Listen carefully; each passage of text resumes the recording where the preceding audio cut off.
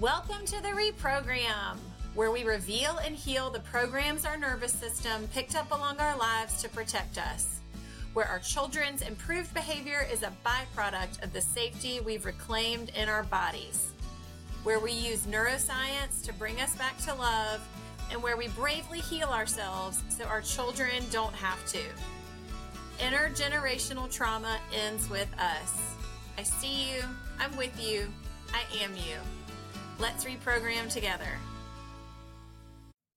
Okay, everyone. My gosh, this is going to be such a good episode. I recommend a notebook. I recommend a pen. And I also recommend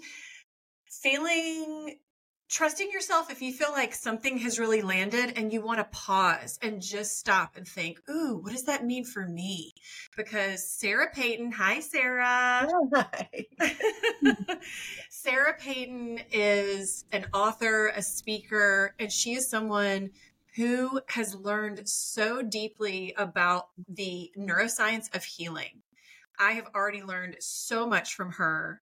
And I'm already obsessed with this topic, and she brings it all together. And you might already tell in such a nurturing, warm voice, so we can feel so safe and snuggled up. And I just want to flag your brain that she talks about some really deep, thought-provoking concepts that will make your mind a little blown. And I just invite you to pause and stop and think, woo, what does that mean for me? Don't you think, Sarah? Isn't that important? Yeah, it is. It's so important. And so Sarah is coming to us from the Pacific Northwest. She is a speaker and an author of the book, Your Resonant Self, and also the accompanying workbook. And I heard Sarah on another podcast, and I was doing my stuff like we all do. I was folding the laundry, going from here to there. And she said that according to this epidemiologist and neuroscientist in Vancouver, he stated that he found that our mothers are in every cell of our prefrontal cortex. It stopped me in my tracks.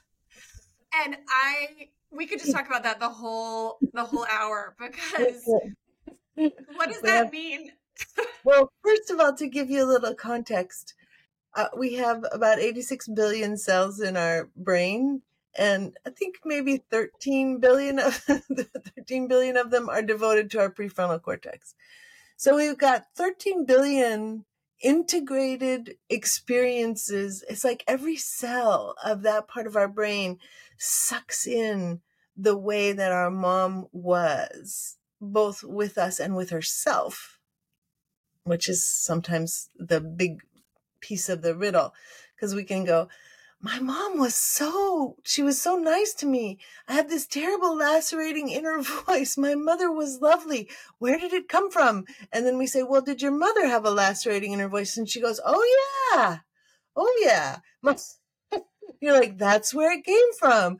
Our parents don't have to do it to us. They just have to do it to themselves, because not only do we have mom in every cell of our prefrontal cortex, we also, if we're cisgender women, well, probably not even cisgender, probably just any kind of like designated female at birth, we replicate our mom's brains, not just the prefrontal cortex, but everything. We reconstruct our mother's brains. If we're boys, we do it too with our moms, but not to the same extent. So this really speaks to transgenerational transmission of parenting patterns, because of the way that, of course, women are mostly the ones taking care of babies. So here we are, kind of.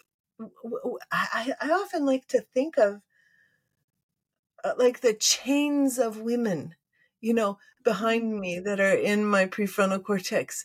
But the very cool thing about it is that we get to upgrade.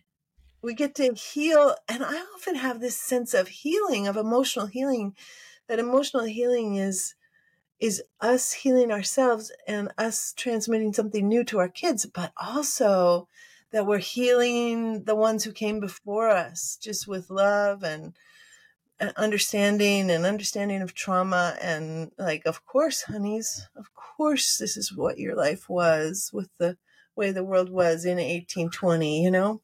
Oh my Lord. I know. And we're going to talk about inner child healing and time travel as well, and how the neuroscience supports that. And I do a lot of inner child work with mamas. And I had one, I take them into a guided meditation, and the images and the thoughts come forward. And she said she saw her inner child twirling, just freely twirling.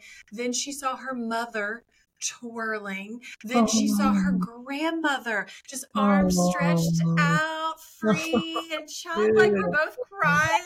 I mean, this is the work, right? This is the work. Oh, Beautiful. Yeah. yes. Let's talk about, well, I guess I have more questions about that. What do we know about, people are hearing a little bit about polyvagal theory, how so much is communicated through the micro expressions, through the energy, the mirror neurons that's unspoken. That's so much about why I'm so passionate about the deep inner work of the parents to help the children and the parents at the same time. But what else can you say about how we're transferring our inner critic to our baby? What else do we need to know about that? Because all of us do not want to do that. Well, the very easiest way, there are two elements that kind of make it possible to shift the inner critic. I guess three. One is the kind of time travel work that you're talking about really starts to change people's sense of self. Yes. Because when we have a negative sense of self, it comes from trauma. It comes from being unaccompanied, being a little kid, not having emotional support. Emotional support sounds strategic. Emotional yumminess. If we don't have emotional yumminess in response to the things that happen to us that we get to share with our folks, then we're alone in a way that little humans actually and big humans are not supposed to be alone. We are not supposed to be alone. We're supposed to be woven together in enjoyment and delight and laughter, even when things are hard.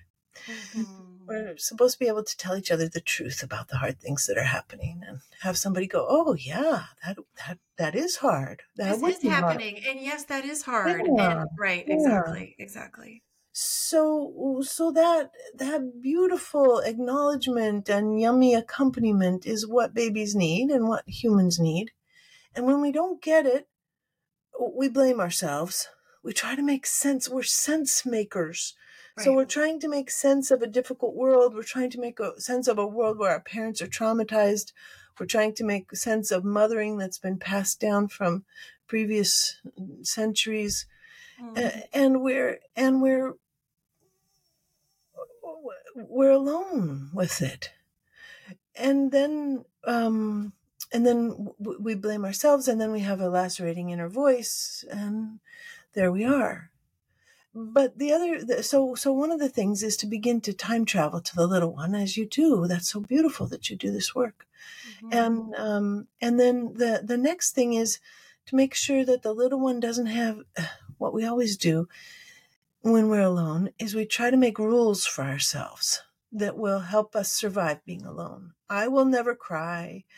I will never speak publicly. I will not believe that anyone will love me. I will not lean into trust. I will never trust anyone again. All of these are agreements we make with ourselves to try to survive unaccompanied trauma. And if we have a contract to believe that we are bad, then there we are. We're just bad. It's just the truth. We just think it's the truth. And that, of course, makes for a lacerating inner critic. And then finally, so if we releasing those contracts is the second thing we can do. The unconscious contracts, right? Yeah. And then the third thing we can do is learn to hear the love inside the inner critic. So I say, "Sarah, you're an idiot. I can't believe you would do that."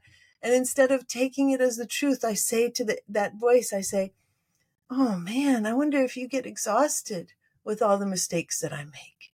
If you would love to live in a world where Sarah never made any mistakes again, and you did not have to worry about whether she would be loved and wanted in this world." And, that kind of, it's like becoming a grown-up for our inner critic. So our inner critic also isn't alone. It is kind of this strange, paradoxical, and radical thing that we get to start to do. Oh my goodness, you said so much just now, and I the unconscious contracts you're talking about, these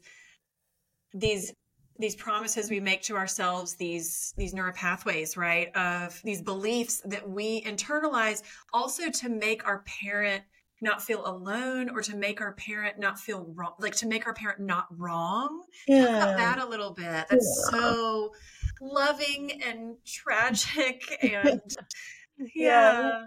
yeah. I mean, babies are little love packages, I mean, sometimes they have health issues that are disrupting their ability to settle, but they're little love packages.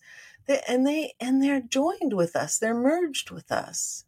Their brain doesn't have a differentiated sense of self. Self is Right. me and my mom, or me and my dad, or me and my siblings. Mm-hmm. And so there's a baby inside of each of us that's still merged, that's still connected on that deep level. And so we'll make contracts, to save ourselves from humiliation and heartbreak, of course, but we'll also make contracts with ourselves, agreements with ourselves, to try to keep our parents from being alone, or to try to mm, if our mom can be right about us being a bad girl, maybe she'll relax, like I'll be a bad girl so that my mom can be right and relax. So there's an absolute kind of sacrifice, a completely unconsidered sacrifice of self that comes from those infant agreements that we make with the people that we loved so much as babies.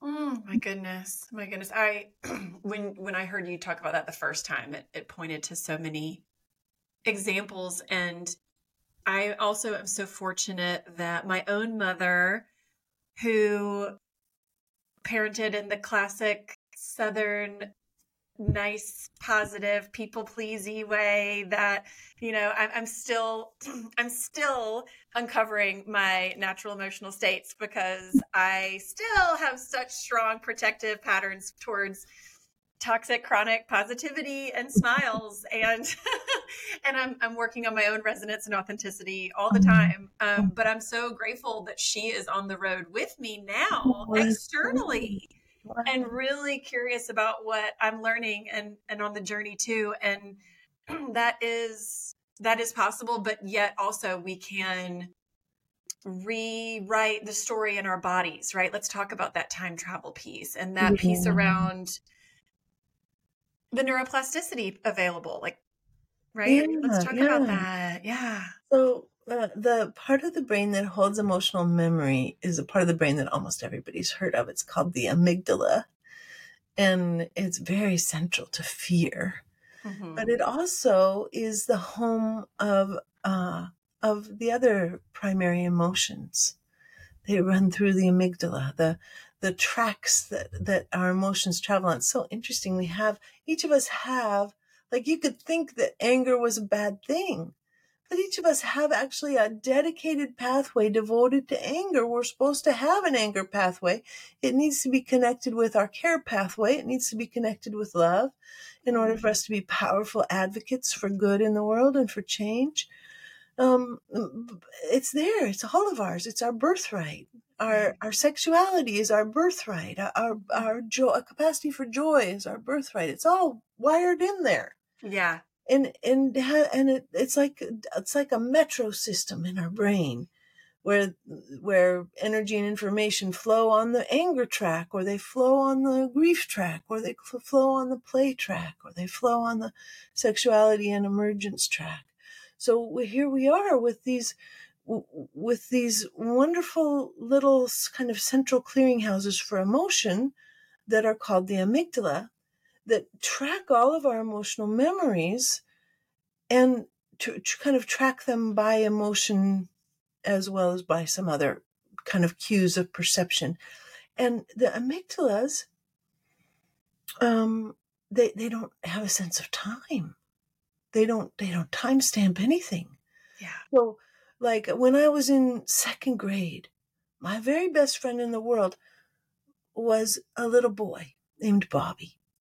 And I remember, I mean, it's just like clear as day. I feel my body sitting there in the lunchroom with him. I had new boots. They were the coolest green color. They were so fabulous. And I put my boot, I remember I swung my foot up onto the bench of the lunch table. And I was like, this is my new boot, Bobby. And Bobby said, it looks like an army boot. And I was like, oh my God, that is the color of green. I was devastated. That was not what I wanted at all. I was in the area of frogs and leaves and grass but dark green olive colored grass. And it was like, oh no, it was a moment of devastation. I can still feel that. Everything about it. I see Bobby across the table from me. I smell the, elementary school lunchroom food smells, peas and pizza. Ketchup. And I feel the formica of the table and the bench, and I feel my foot inside that boot. It's so vivid. That is my amygdala. Mm. And that is what happens with memory for us. It's like it's not time stamped. It's now. Yeah, and the body responds as if it's now Yeah, when we get hit with something similar exactly. in the present day, right? Mm-hmm. And what is so hard about this is that it leads to post-traumatic stress disorder and intrusive memories, where we don't want the memory of sitting with Bobby to come back so strong. But it means that the brain is forever available for resonant support and accompaniment.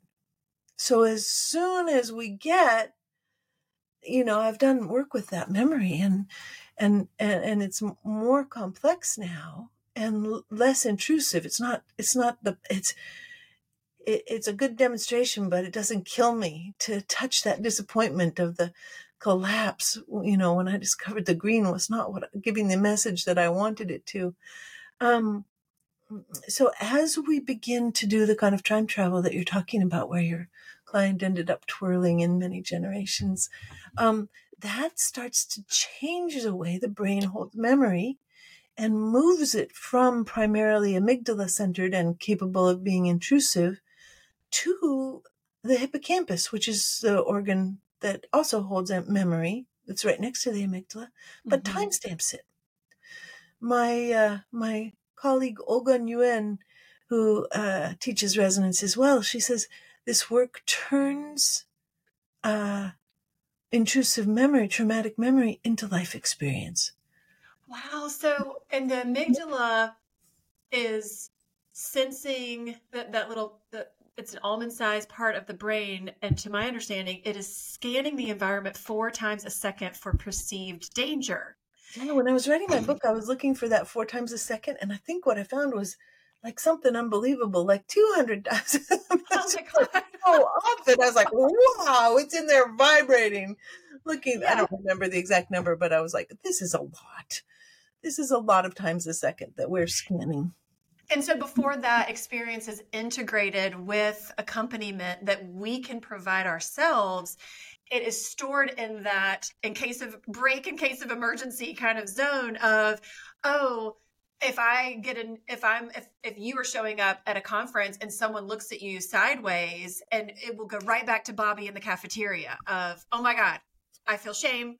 I'm embarrassed. Something's wrong with me. I thought I was this way and I'm actually this way. Right. And so when we return to it and self-accompany it, and you imagine Big Sarah going, honey, those boots are amazing. And no matter what boots you wear, you're the best. And this world is for you to experience life in and have shoes on your feet. And I love every single part of you. Right.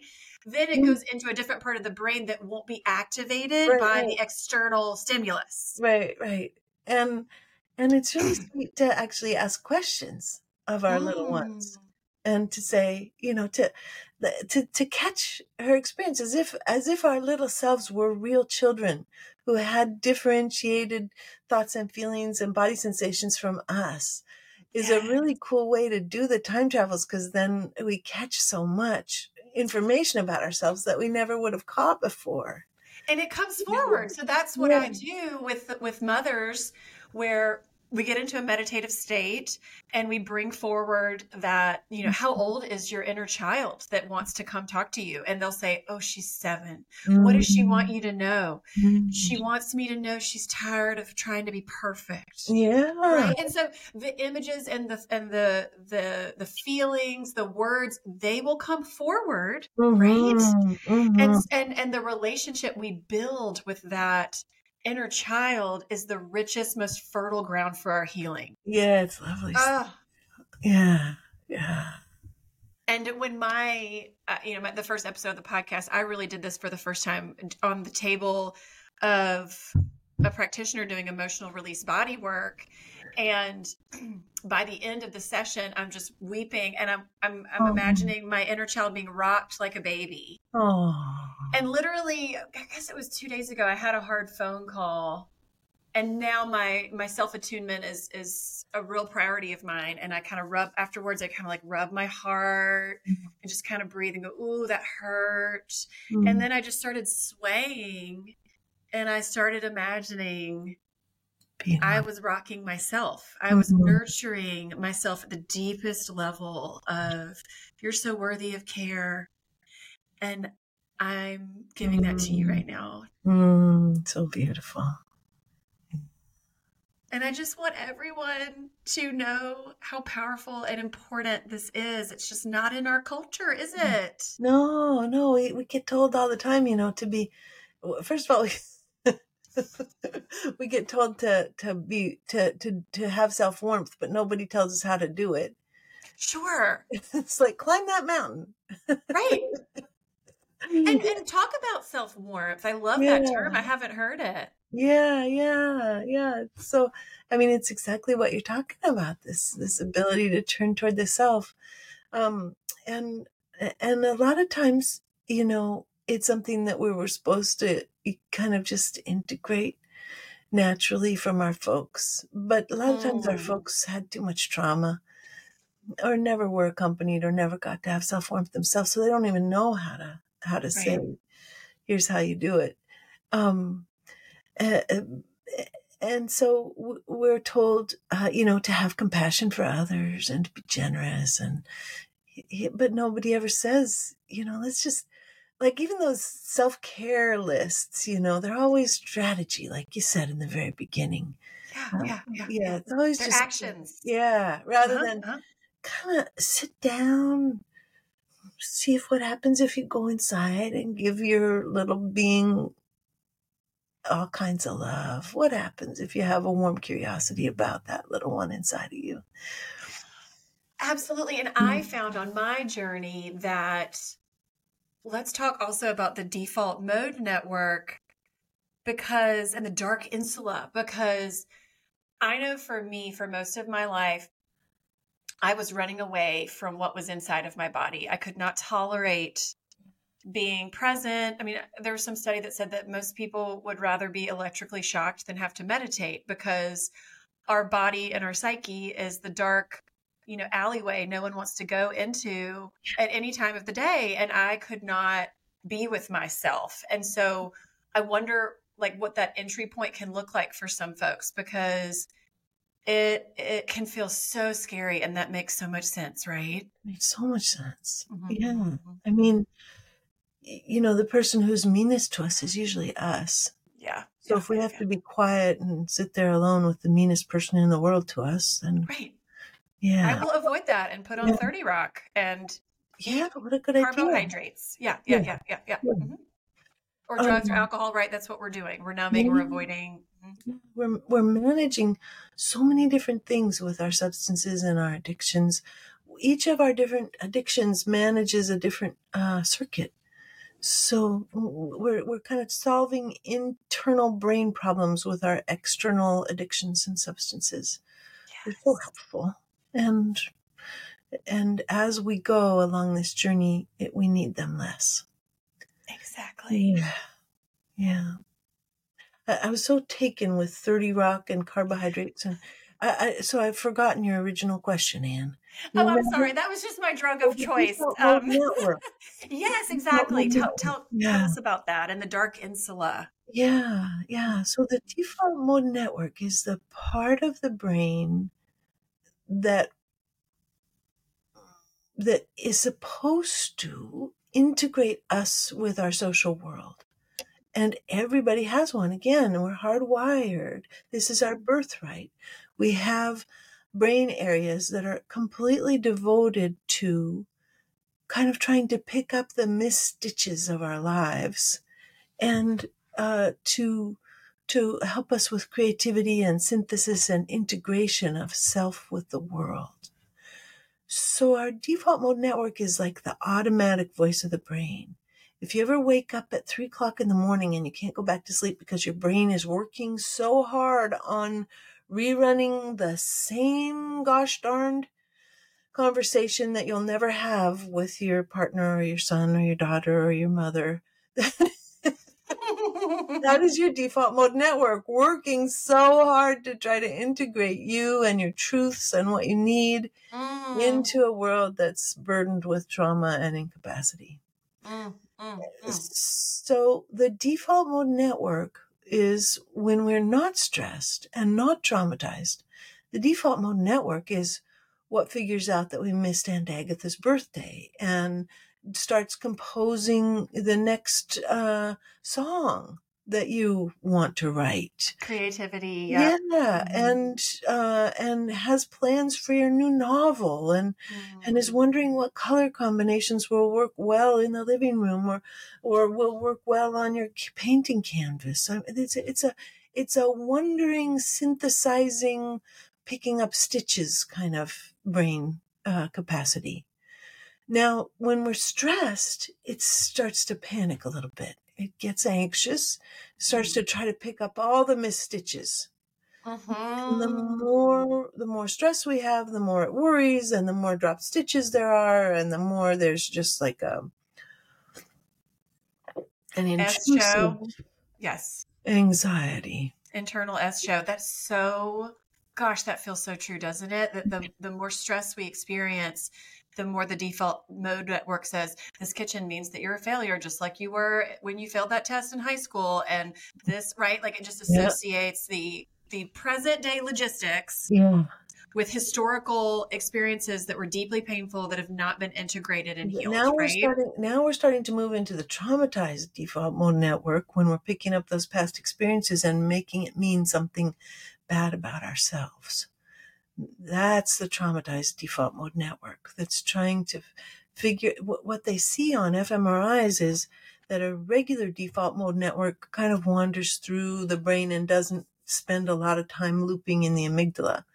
But Okay. when the brain is traumatized, the default mode network loops back and back and back and back through the intrusive memories. It's actually visible on fMRIs. This is the work of Ruth Lanius. And what one of the case studies that Ruth Lanius did was she worked with someone who does work very similar to mine and your work, Anne, who did time travel with huge companion animals like giant panthers or giant bears. And she did a case study where she took a picture of the default mode network before the time travel and then after the time travel. And what she saw was that with time travel, as we begin to accompany and resolve those memories that are looping because they're looking for accompaniment, then the Mhm. default mode network starts to look more like a normal default mode network, like an unstressed default mode network that gets to work for creativity and integration. Wow. I mean, I'm taking notes too, you guys. I'm so curious what the time travel was with the large animals. Oh, just like this, where you go back and you're with the little one and you're protecting her or him or them. Right. It's a protector to Yeah, come in and yeah, say, don't hurt her. I've got her. And then you jump yeah. on the tiger's back and run off on a rainbow kind of deal. Yeah, Yes. yeah. Yes. It does not matter if it's rooted in fantasy or reality. Yeah. It's the symbolic nature of being protected, No, accompanied, I mean, right, and removed. yeah, Right. Right. Right. Right. our imagination is making things move neurally inside of our Mm. brains. And well, it's like brain surgery. It is. I mean, I have experienced that where even going into a state where I'd done some breath work, I was really into my body, and I was with a safe practitioner. I was able to remember things about a traumatic event that if you asked me point blank in my conscious state, I would say, I don't know. I don't know what happened after that. All I remember is this muddy general idea. Mm. We went back and I remembered, oh, I walked out of that room by myself. Oh, no one Mm. in my family acknowledged what just happened. Yeah. Right. And then I imagined adult me saying, baby Ann, you stay with me. You can hold on to my leg. We're going to go into the kitchen and get your favorite ice from the ice maker. You stay Mm. with me every moment of every day. I've got you. Yeah. Right. And just really, really being so nurturing towards her and providing such a sense of safety in the way that I knew only I know what I needed. Right. There's an awareness that I have of what I needed that literally no one else can have access to. Right. Right. Yeah. And then my nervous system, Ovaries, yeah. right. Like the window of tolerance in my body, in my nervous system, right. That window of tolerance where I can experience stress and external stimuli and not go into my stress response. I felt an immediate, permanent widening of that. Yeah, absolutely. Yeah. Then your My God. default network was changed. My God. Yeah. And this is the work that psychedelics is doing a lot, right? Is it what psychedelics do? And I don't know if this is your area of research, but how the default mode network kind of goes offline. Yeah. Yeah. Yeah. And that's part of what makes it so, it's like opening up the grandfather clock and really reorganizing a lot of the gears, right? Yeah. When everyone's asleep in the house. Right. Right? Right. This idea. Yeah. There's a lot that happens with the new psychoactive drugs, and psychoactive assisted therapies that are just extraordinarily beautiful. Yes. Ketamine right now, psilocybin, ayahuasca, just very cool and amazing things happening for people when it's taken rather than being taken recreationally, when it's taken therapeutically. Absolutely. Yeah. I have a good friend doing ketamine assisted therapy, facilitating it, and I'm going to have her come on because I'm so Oh, interested. wonderful. And I'm curious too, how do you define trauma? What is your definition of trauma when we talk about the traumatized amygdala, right? Yeah. Well, this is something that we really saw on a global, well, not quite global, but on a national level, with the comparison between how the vets from World War II did compared to how the vets from Vietnam did. Mm-hmm.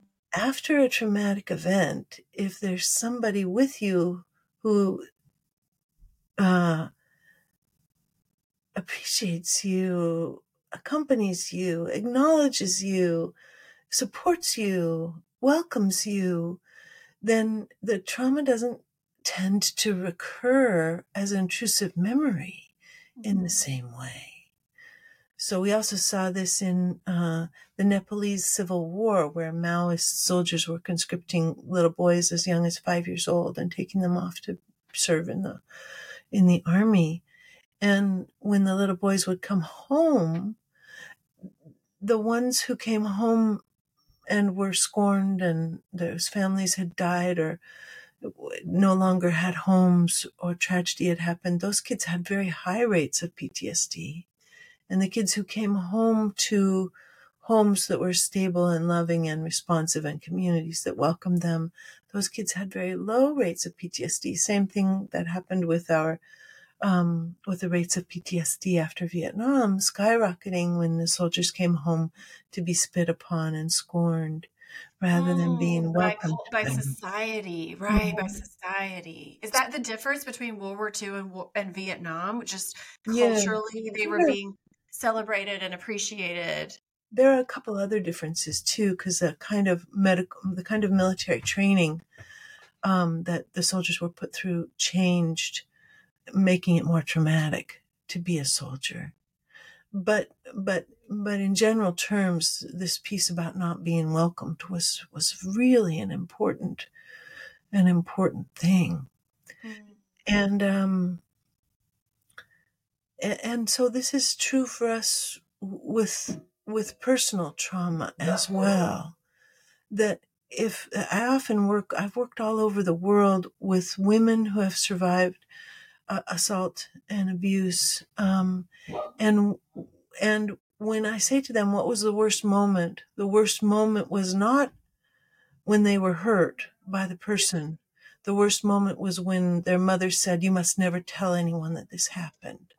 Or their father said, "How short was your skirt?"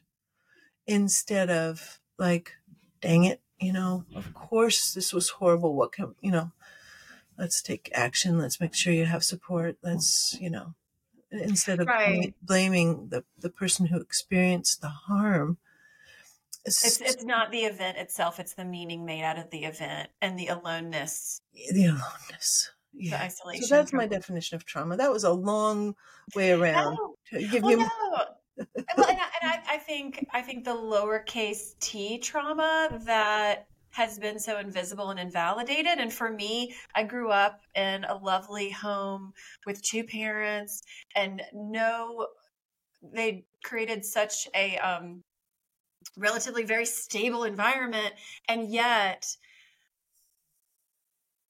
the interpersonal piece and the emotional allowance piece and the validation piece and just the lack of resonance in the family system that a sensitive person like me really internalize as there being something wrong with me because I can't connect with people on the deep way that I'm designed to, and no one seems to care about that, like in every part of my upbringing, like in my culture, it just felt very one dimensional, and I couldn't go deeper, and I couldn't feel seen, and I couldn't figure out who I was within that. And then also I had an abusive partner in college.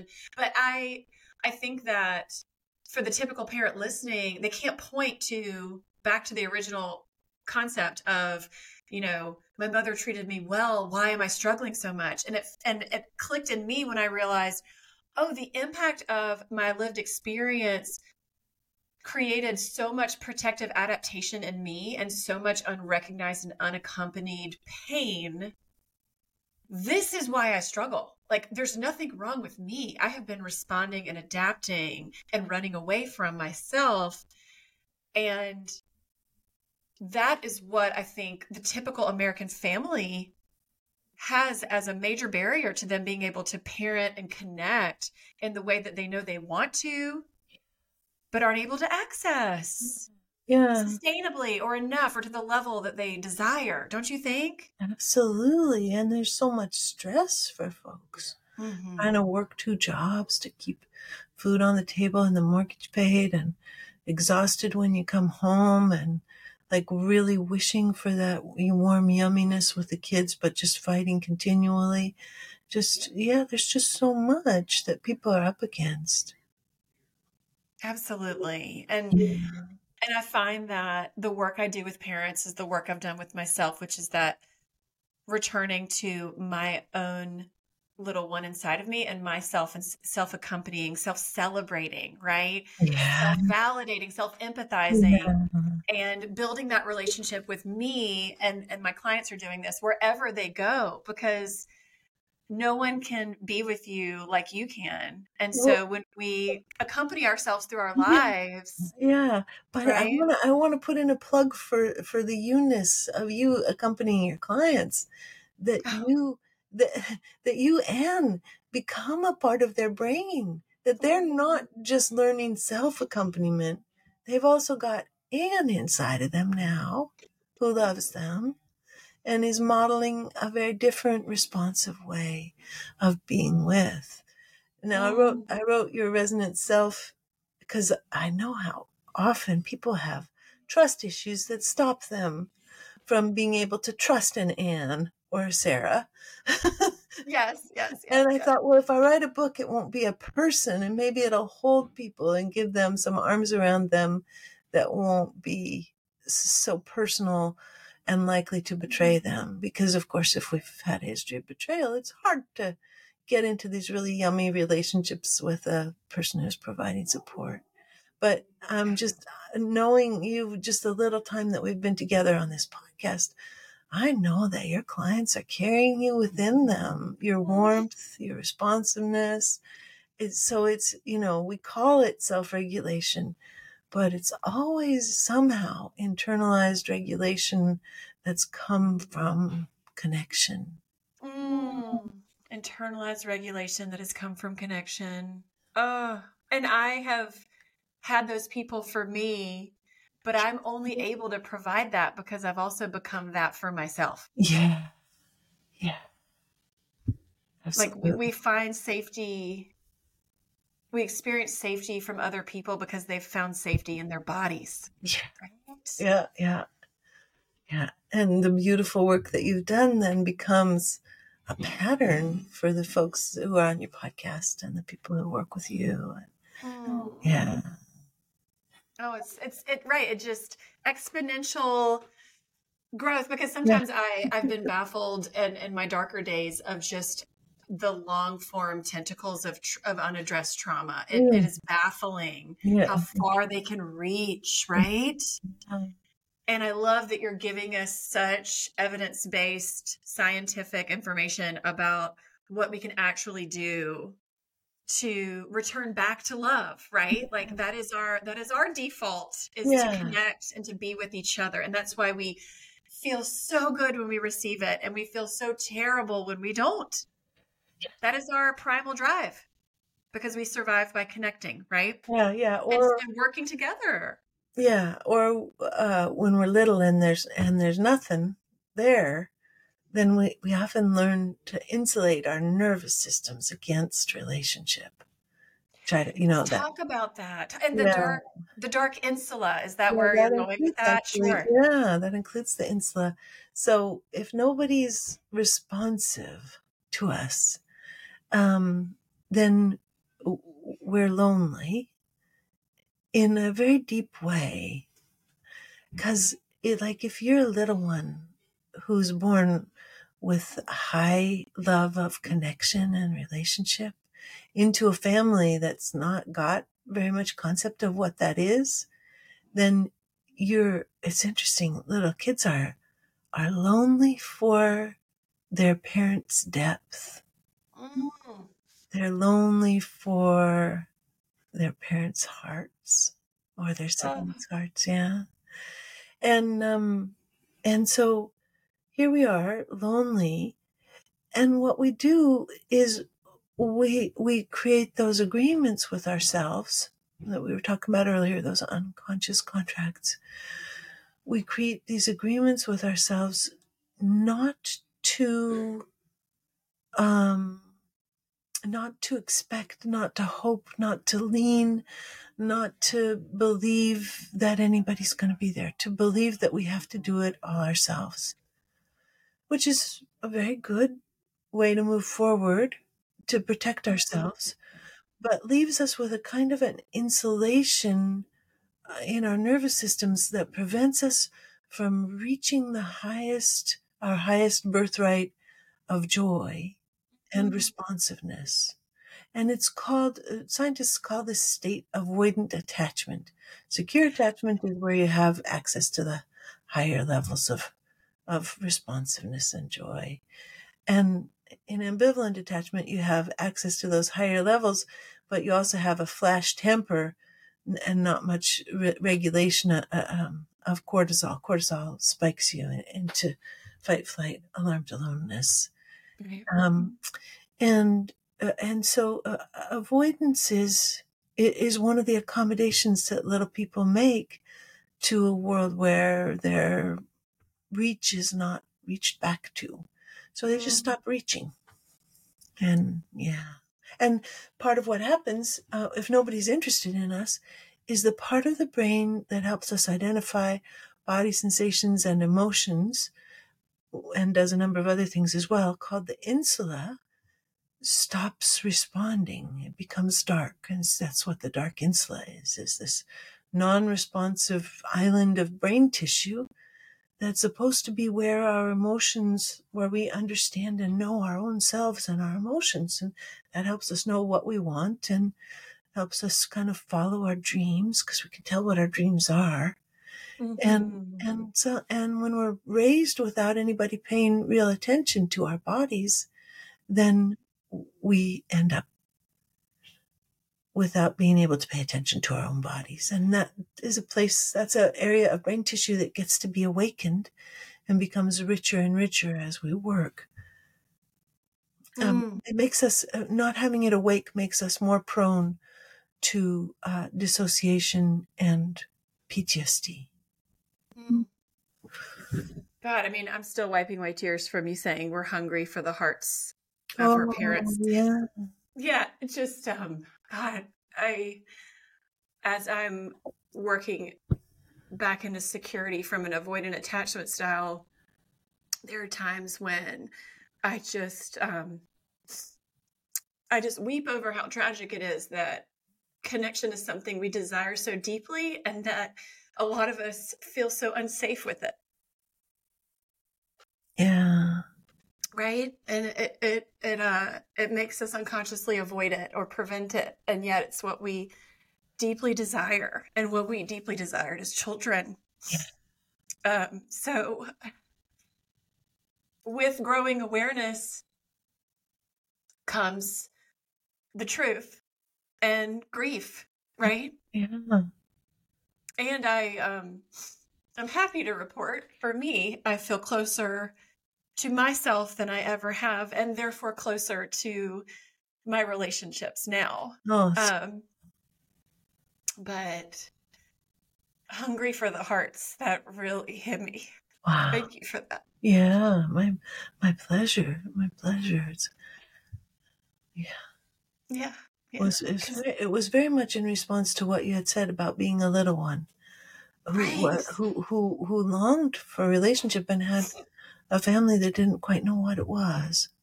Yeah. Yes. And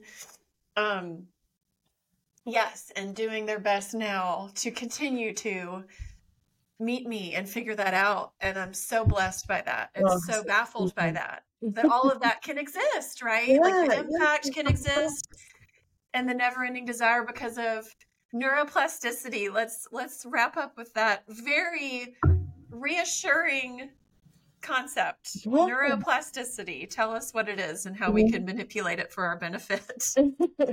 Well, we've been talking about it all along. Yeah. I can't remember if there are 5 ways that the brain changes and grows. We can make new neurons even when we're grown up. The hippocampus is making new neurons, which is the part of the brain, if you remember, that takes over from the amygdala and timestamps memory. So we're growing, and then those neurons that hold the memory, they actually migrate out. The memories migrate out into the cortex. It takes about 3 years for memories to move, new memory connections to move into the cortex.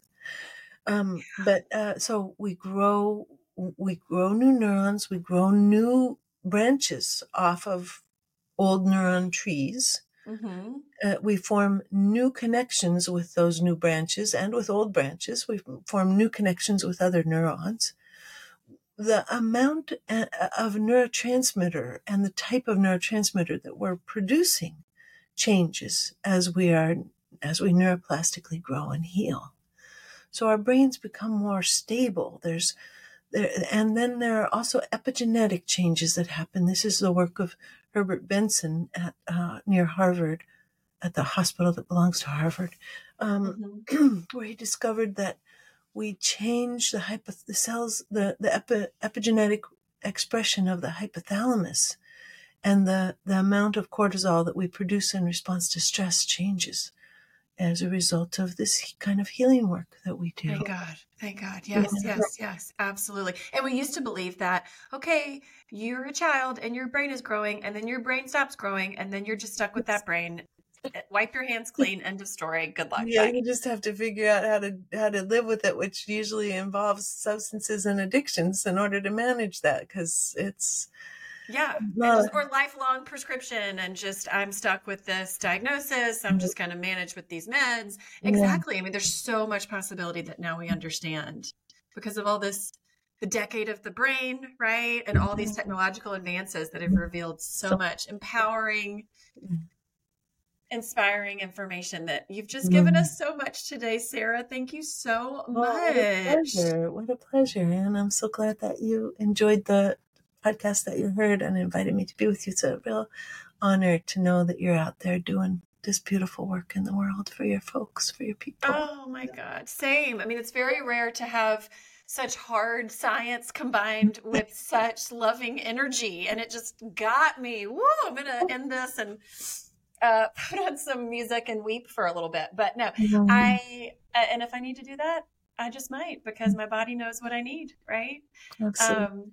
Yeah, but I'm so grateful that you came on, and please tell us, where can people connect with you if they want to seek more? Sure. My website, sarahpeyton.com. There's a button on the homepage that says Start Healing Now, and you can sign up. And then there's like a series of emails and guided meditations that it's a whole free series to start you on your healing journey if you would like that.